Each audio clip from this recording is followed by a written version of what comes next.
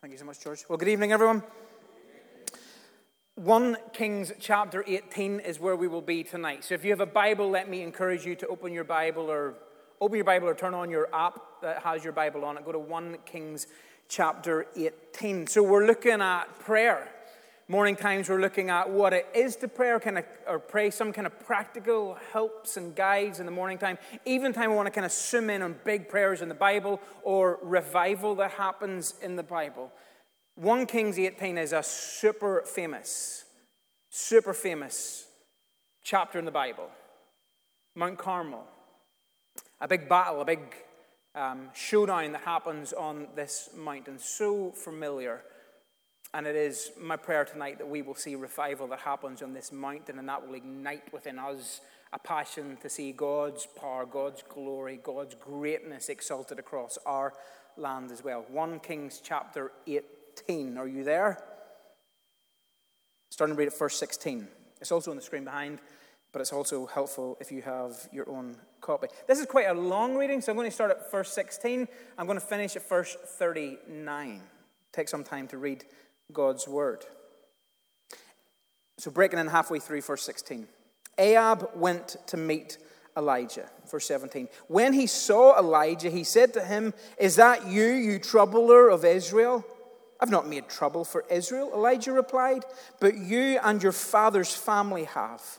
You have abandoned the Lord's command and have followed the Baals. Now summons the people from all over Israel to meet on Mount Carmel, and bring the 450 prophets of Baal and the 400 prophets of Asherah who eat at Jezebel's table." So Ahab sent word throughout all Israel and assembled the prophets on Mount Carmel. Elijah went before the people and said, "How long will you waver between two opinions? If the Lord is God, follow him, but if Baal is God, follow him." But the people said nothing. Then Elijah said to them, "I am the only one of the Lord's prophets left, but Baal has 450 prophets. Get 2 bulls for us. Let Baal's prophet choose one for themselves, and let them cut it into pieces and put it on the wood, but not set fire to it. I will prepare the other bull and put it on the wood, but not set fire to it. Then you call in the name of your God, and I will call in the name of the Lord, and the God who answers by fire, he is God." Then all the people said, "What you say is good." Elijah said to the prophets of Baal, "Choose one of the bulls and prepare it first, since there are so many of you. Call in the name of your God, but do not light the fire." So they took the bull given them and prepared it. Then they called in the name of Baal from morning till noon. "Baal, answer us," they shouted. But there was no response. No one answered. And they danced around the altar that they had made. At noon, Elijah began to taunt them. "Shout louder," he said. "Surely he is God. Perhaps he is in deep thought or busy or traveling. But he's sleeping and must be awakened." So they shouted louder and slashed themselves with swords and spears, as was their custom, until their blood flowed. Midday passed, and they continued their frantic prophesying until the time for the evening sacrifice. But there was no response. No one answered. No one paid attention. Verse 30. Then Elijah said to all the people, "Come here to me." They came to him, and he repaired the altar of the Lord, which had been torn down. Elijah took 12 stones, one for each of the tribes descended from Jacob, to whom the word of the Lord had come, saying, "Your name shall be Israel." With the stones he built an altar in the name of the Lord, and he dug a trench around it large enough to withhold 2 sheaths of seed. He arranged the wood, cut the bull into pieces, and laid it on the wood. Then he said to them, "Fill 4 large jars with water and pour it in the offering of the wood." "Do it again," he said, and they did it again. "Do it a 3rd time," he ordered, and they did it a 3rd time. The water ran down around the altar and even filled the trench. At the time of the sacrifice, the prophet Elijah stepped forward and prayed, "Lord, the God of Abraham, Isaac, and Israel, let it be known today that you are God in Israel, and that I am your servant, and have done all these things at your command. Answer me, Lord, answer me, so that these people will know that you, Lord, are God, and that you are turning their hearts back again. Then the fire of the Lord fell and burned up the sacrifice, the wood, the stones, the soil, and it also licked up the water in the trench. Verse 39, when all the people saw this, they fell flat on their faces and cried, "The Lord, He is God. The Lord, He is God." This is the word of God. Thanks be to God. Let's pray before we unpack this powerful passage.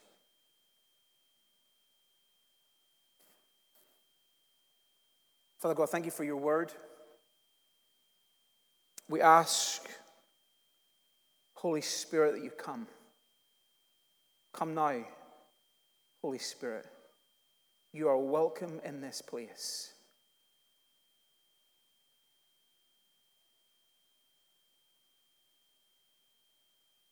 I pray, Holy Spirit, that in this place you just presence yourself. Bring a sense of awe and wonder and reverence, not familiarity or boredom or I've heard this before, but hearts that are open, ears that are open to hear from you tonight. Move powerfully in this place, I pray. I ask, God, that you will speak through me. Help me to be faithful to this text tonight, God. Come, Holy Spirit, move. We pray these things in your name. Everyone said, Amen. The choices we make. This passage, if you've noticed during it, is about making a choice. Do you know that we make choices all the time? You do know that. We make choices all the time. Do you know that the average adult makes 35,000 choices every single day? 35,000 choices every single day. And do you know that 227 of those 35,000 choices you make every day concern food? 227 of them concern food. Don't believe me? Well, say you go to the grocery store and you go to buy cheese. Sounds like a simple task, doesn't it? Sounds like an easy task. But which of the 1,700 varieties of cheese are you going to pick from? Let's make it a little bit more simple. What about bread? Go to the shop just to buy bread. That sounds easy. But of the 200 different types of breads that you can get, which one are you going to choose? What about pasta? Well, you've only 350 choices there. What about rice? I used to think there was just boiled rice or fried rice. But did you know that there's 40,000 different types of rice? And whenever I heard that, I thought, the queue at my local Chinese is going to be an awful lot longer the next time I go, as people try to decide what type of rice they get with their Peking chicken. 40,000 different types of rice. And these are only decisions around food.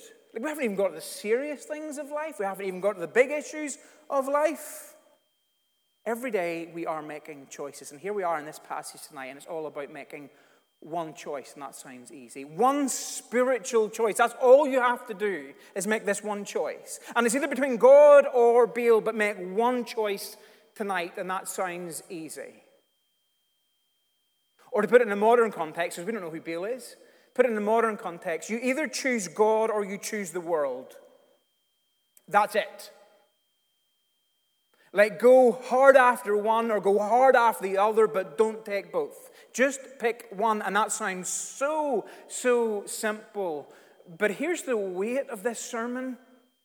The weight that I feel as I'm preaching this sermon to you, the weight of this sermon, the weight of this text, the weight of this decision is that this is the most important decision that you are going to make in your life. Literally, this is the most important decision that you will ever make in your life. So here we are in 1 Kings chapter 18 with one of the most famous sentences in the book of 1 or 2 Kings, or in fact, one of the most famous ones throughout the whole Bible. We all know, verse 21, "How much longer," says Elijah to the people gathered in front of him, "how much longer will you waver, hobbling between two opinions? If the Lord is God, follow him, but if Baal is God, then follow him." Make a choice. Simple.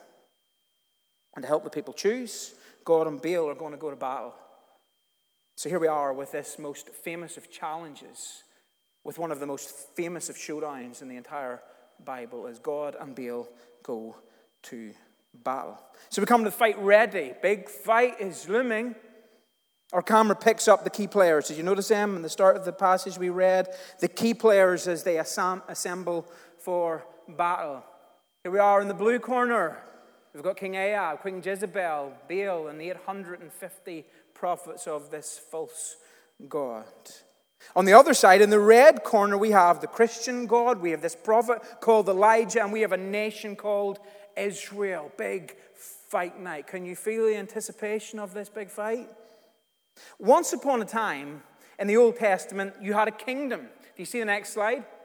You had this kingdom, and it was ruled by kings. Started off with Saul, then it went to Samuel, then it went to David, then it went to Solomon, and it kind of goes on. But in the beginning, it was a united kingdom. Not like our united kingdom, but rather than having these two different shades of blue, it was a whole map that was all called the United Kingdom. But then sin and rebellion and jealousy came, and everything split. So now you have this northern kingdom and you have this southern kingdom. And it's the northern kingdom that we're focused in on today. So we're focusing in on Israel, this kind of northern bit. We're not going to deal with the Judah in the bottom. We're going to deal with Israel at the top here. Israel is ruled, this is what 1 Kings and 2 Kings is all about, by a succession of evil kings. In fact, you get 19 evil kings, and every single one of them just get worse and worse and worse. And if you were to work your way through 1 Kings, you pick up phrases like this here. He starts off with Jeroboam, and he is not a good king. So we could boo him. He's not good. In fact, we read that he did more evil than all who lived before him. The king after him did evil in the sight of the Lord. The next king provoked the Lord to anger. Another king did evil in the sight of the Lord. And I think we're getting the trend here. I think we're getting the point. It keeps spiraling more and more and more out of control until we come to chapter 16 of 1 Kings. And that's the first time we get introduced to this king called Ahab. Ahab marries Jezebel. And it's really Jezebel who's the one that controls the king or controls the kingdom. If you control the king, you can control the kingdom. And that's exactly what she does in this here. Baal's not a good guy, and Baal's not a good guy because he's influenced heavily by Jezebel, and he is the first Christian king who sets up this altar or worship of Baal. And here's what it says in chapter 16 of Ahab. Chapter 16, verse 33 says, Ahab did more to provoke the Lord God of Israel than all kings before him. It sounds a lot like Judges that we looked at last week. These really, really dark times. And what does God do in the midst of the darkness, in the midst of the evil, in the midst of the corruption, in the midst of this is chaotic and hopeless? He always sends that little glimmer of hope. So last week, Samuel comes along as that glimmer of hope. This week, we get to see Elijah, and he comes along as our glimmer of hope in this very, very dark period of the history of Israel. Elijah's name is really interesting. So he's a prophet, which basically means he is God's mouthpiece. So when God wants to speak, he spoke through a prophet, and Elijah is that prophet. His name is really interesting. His name's really interesting because if you chop it up a little bit in the Hebrew, it's kind of nerdy, but it's really, really interesting. So the Hebrew name for God is the word Elohim. Comes up on the screen, Elohim. You can shorten that to El. So there's a little clue of how Elijah's name starts. The Jah bit comes from Yahweh or Jehovah. You abbreviate it down, you get the Jah. And a little bit in the middle, the I, the Hebrew for I always means my. So put it all together, big reveal. What do we get? My God is Jehovah. So that's what his name means. That's what Elijah's name means. My God is Jehovah, or my God will save. So you can see what God is doing in the midst of this. Before Elijah even turns up to the battle, before the battle even starts, before he even opens his mouth, God is making this bold, bold statement through Elijah. He is saying that God is a God who saves. The challenge then comes as they're standing in Mount Carmel, all assembled, all ready for battle. Elijah makes this challenge: how long will you waver between these two opinions? If the Lord is God, then follow him. But if Baal is God, then follow Baal. Can you see that Elijah cut straight to the heart of the issue? He's not saying that, hey, it's okay to follow Baal some days during the week. It's okay to, Monday, Tuesday, Wednesday, the rest of the week you can follow God. It's okay to do your God thing on a Sunday, and the rest of the week live however you want. It's okay to do your Baal thing and your God thing and just kind of dance and flirt with both of them. He's not saying that. He's saying choose one or the other. And if you choose God, I said at the start, pursue that with every fiber in your being. But if you're going to choose Baal, then equally pursue that with every fiber of your being. Don't pick one or the other and try to mash them together. This is what the people of Israel are famous for. They are famous for being rescued by the one true living God with signs and wonders and miracles all the way throughout the Old Testament. They are famous for being chosen by God, the God who no one else compares to. But they're also famous for going, do you know what? That other nation has a God, and I quite like the sound of that God. Or they have another God, and I quite like what that might bring me. So let's just add them all together. And these are stories that were written over 3,000 years ago.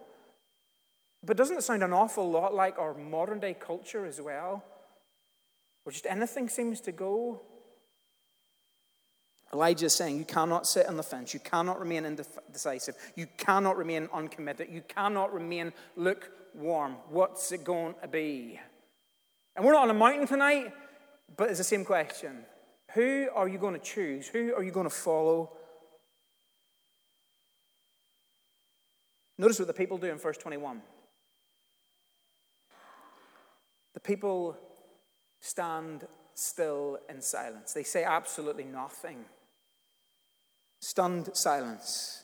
The fight challenge was for each side to prepare a bull, cut it in pieces, put it in wood, but not to set fire on it. The fight would be won when? In verse 24, you call in the name of your God, I'll call in the name of my God. Whatever God answers by fire, that is the God who is the one true God whom we should worship. Everyone agrees to that. And here we come to the showdown.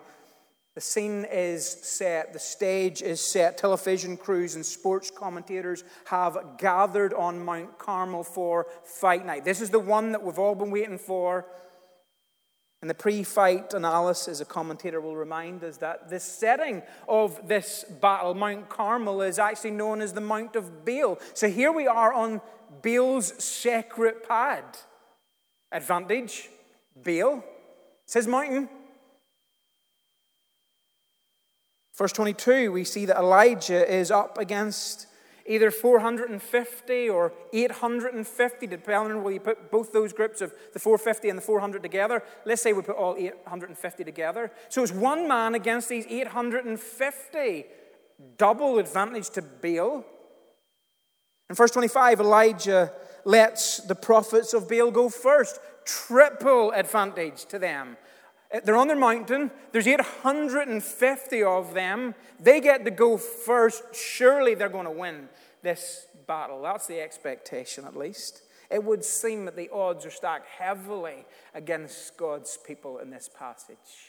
This is an important, you know the end of the story, but pretend for a moment that we don't know the end of the story. If you're at this point reading this for the first time, the expectation is that Baal is going to win the battle.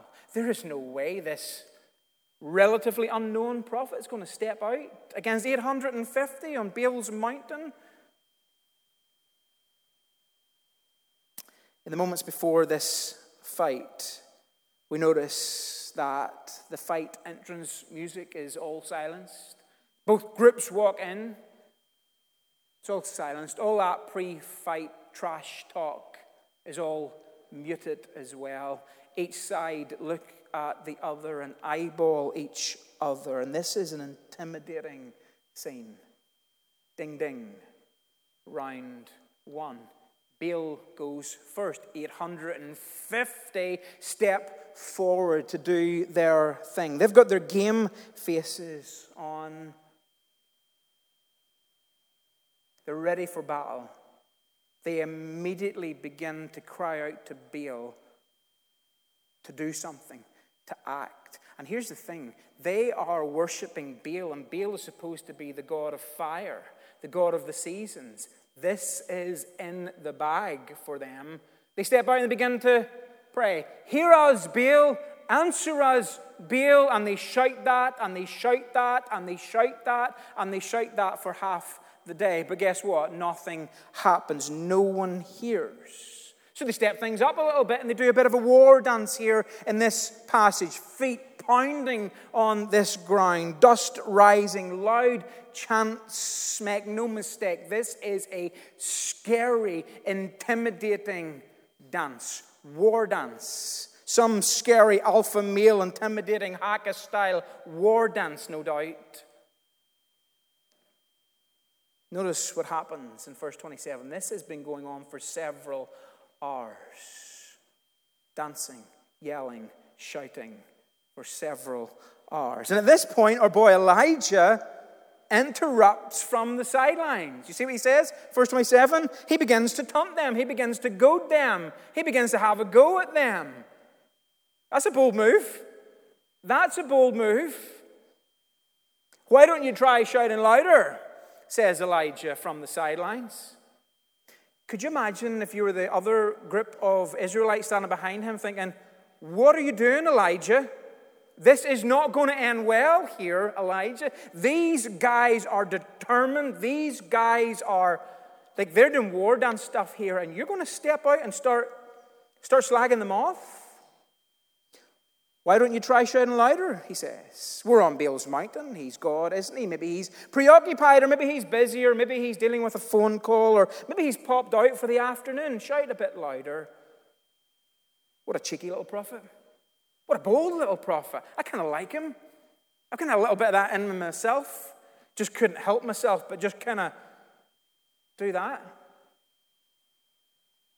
He hits a raw nerve. Because ding, ding, round two, they step things up to a whole new level of crazy, and they begin to cut themselves, and they begin to bleed, and blood flows everywhere, as was common of their practice. This is a bloody, chaotic, crazy, loud, mad scene. So surely now someone is going to take notice. Surely now, if Baal was busy, he's going to take account of what they are doing now. But verse 29, it seems that Baal is on mute. No response. No one answers. No one pays any attention. Remember in verse 21, the people of Israel, the people of God, are silent. Here we are in verse 26, round one of the battle, and Baal is also silent. And we come to verse 29, and Baal is still silent again. What an embarrassing home defeat. What an embarrassing home defeat. Like, the God of fire just ran out of fire in this particular day. What an embarrassing home defeat. So the scene is set now for Elijah. Baal, his prophets, Ahab, the pagan nation, it's a big fat fail for them. What's Elijah going to do? The men step away. 850 of them step away, and out comes this lone figure of Elijah. Ding, ding. Round three. Elijah starts off by digging a trench. A bit strange, but he digs a trench. And what must be the dumbest move in the history of dumbest moves in the Old Testament, he proceeds to get jars of water and pour them over the top of the sacrifice. What? He pours them over the top, 4 big jars, he pours them over the top of the sacrifice, not just once, not just twice, but 3 times. That's a little strange. I don't think that's going to help. I don't need to tell you lovely, educated people that water is the stuff we use to put fires out, not the stuff we use to ignite fires. This is soaking wet. And remember, the deal was not how wet can we get the sacrifice, but how hot and how much fire can come of this here. It almost seems that Elijah is going out of his way to make this impossible. Steps 4. What is he doing? All eyes are on him. All eyes watching every move of him. They've watched the water being poured out. They step forward. They watch this. And what does Elijah do? He talks to God. In comparison to the actions of the prophets of Baal, Elijah's approach is really different. There's no shouting. There's no dancing. There's no cutting. There's no frantic, desperate prayers. No day-long ritual. All Elijah does is pray to God with 58 words. A prayer of faith. And this is a prayer in which God is going to be center stage. This is a prayer in which God is going to turn up in a powerful, supernatural way. This is a prayer that the God of the ages, who has always been faithful, is going to turn up and be faithful to the people. This is a prayer where Elijah isn't going to be center stage. God is going to be center stage. Elijah is not going to be held up. God is going to be held up. And God answers. God answers immediately. And immediately after he said his amen, fire comes, burns up everything. Not just the sacrifice, burns up everything. Everything is utterly consumed in this. Everything is completely gone, and God wins the battle for the people. Just like that. Just like that. And the people, verse 39, they fall on their faces and they worship God. That is the only response. The only response to God is to fall on your face and worship him. What is the point of this passage? Well, as I said, all the way throughout this passage, there is that question that the people are faced with. Who are you going to follow? Who will you follow? What is the point of this passage? Well, the point of the passage in 1 Kings 18 is that Baal is dead, but God is alive. Baal is not powerful, but God is all powerful. Baal is not to be worshipped and to be rejected. God is the only God that we are to follow and that we are to worship. So here's the question tonight, about 3,000 years after this passage. Who are we, who are you going to follow? And I want you to take a moment just to let that run through your head. Not go over your head, but actually to think of that question. Like, this isn't some little cute thing we're doing at the end. Who are you going to follow? Seriously think of that. Who are you going to follow? And I guess it's easy for you and me in the post-fight analysis of 1 Kings 18 to say, well, Baal never had a chance. Like, those prophets, like, how dumb are they? There's no way they were going to win this battle. It's easy to see the flaws of the idols that they followed. It's easy to see that side is a failure and Elijah's side is the heroes. But what if we do a little closer analysis on Elijah and his side? And think about the heroes in Elijah's side. Because not everyone on Elijah's side is the hero. Because who steps forward? Elijah. Who else steps forward? Well, no one else. Where are the people of Israel? Well, they're off in the background. Some were watching Elijah. They can't be described as the heroes of the story. If you don't believe that, then you have to do a bit of a rewind. So verse 39, they're worshiping God. Rewind to verse 21, and what are they doing? They're standing still. They have absolutely nothing to say. The challenge has been laid down. Who are you going to follow? And they are completely and utterly silent with no words. And they don't move a muscle until verse 34. Standing about watching Elijah. They stand and watch Elijah single-handedly dig this ditch. They watch Elijah single-handedly lift these heavy stones to build this altar. They watch Elijah single-handedly kill, cut, and prepare this bull for sacrifice. They do carry some water. They carry water quite a few times in this passage, and they carry the water and they pour it over the top of the sacrifice. But at no point do they go, Elijah, what on earth are we doing? They never question it. They are silent until verse 39. They're standing in the background. And it's easy for you and me to analyze that and say, what dum-dums. Just standing off in the background, just watching. That's not great. That's not significant. That's not important. That's not good. They just watch. They just watch. And it's easy to analyze that. It's easy to say that we might be different. We might do things in a slightly different way. It might be easy for us to mock them for being silent and for standing back and for doing nothing. For being so silly to worship this idol called Baal. But then, aren't we an awful lot like the people of Israel? Like, we don't have idols like Baal, but we have modern day things that we worship and that we cherish. And whenever we're faced with that question tonight, who are you going to serve? Who are you going to follow? We can be stunned into silence as well. Because there's idols in our hearts. One quote says this: the human heart is an idol factory that takes good things like a successful career, love, material possessions, even family, and turns them into ultimate things.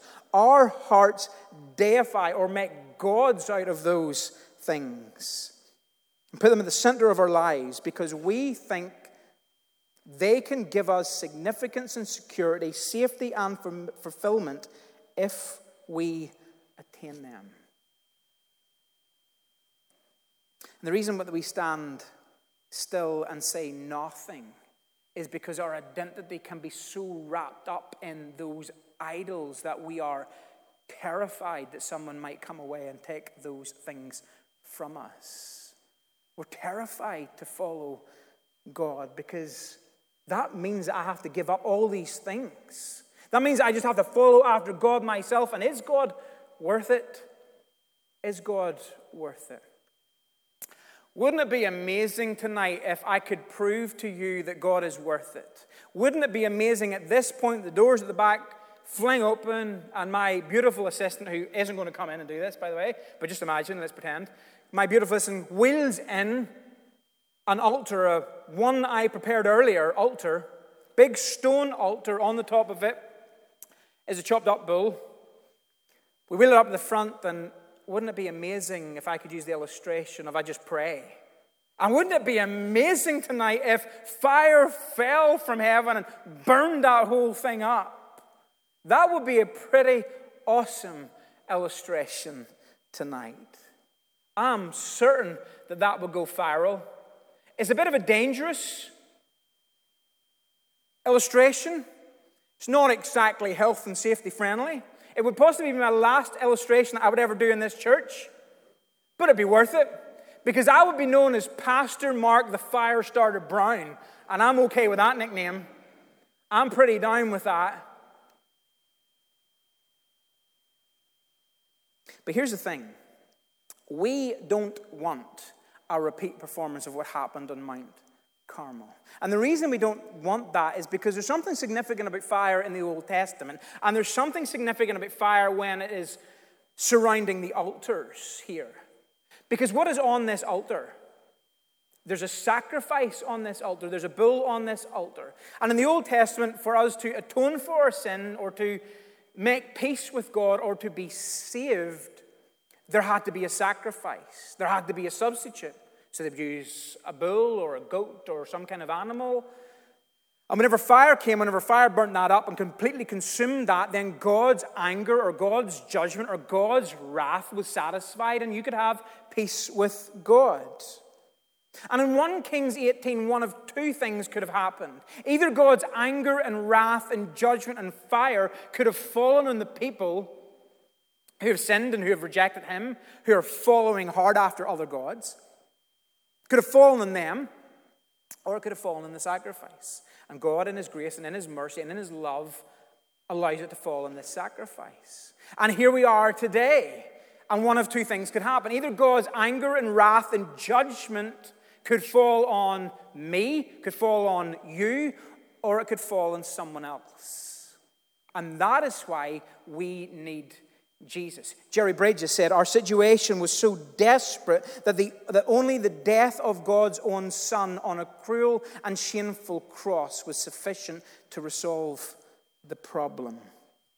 On a cross, it is where Jesus takes our sin and assumes complete responsibility for it. On the cross, he absorbs all of God's wrath so that we can fall on our faces, so that we can stand with hands in the air, shouts of praise at what God has done. That's why we sing songs to Jesus and not to a bull. That's why we sing songs to Jesus and not to Elijah. We sing songs to Jesus because Jesus is the only one who can come as our sacrifice, our substitute, and make us right before God. So you have fire, and fire represents sacrifice and judgment. But also in the Old Testament, fire represents purity or power or the presence of God. So you know that in our modern worship songs or modern prayers, we will say, God, will you let your fire fall? Will you let your fire come down? And whenever we pray those prayers or sing those songs, we are asking for the presence of God or the power of God to fall in this place. Or you might hear some people saying, yeah, he got saved or she got saved and they are just on fire for Jesus. That's what we want. It's not that we want them to burn up and be consumed and all the rest. We want that just symbolic to mean that God's power, God's presence, and God's purity is at work. Whenever people see fire, they feel the power of fire, and fire spreads. It's why whenever we look at revival, sometimes we talk about revival fire.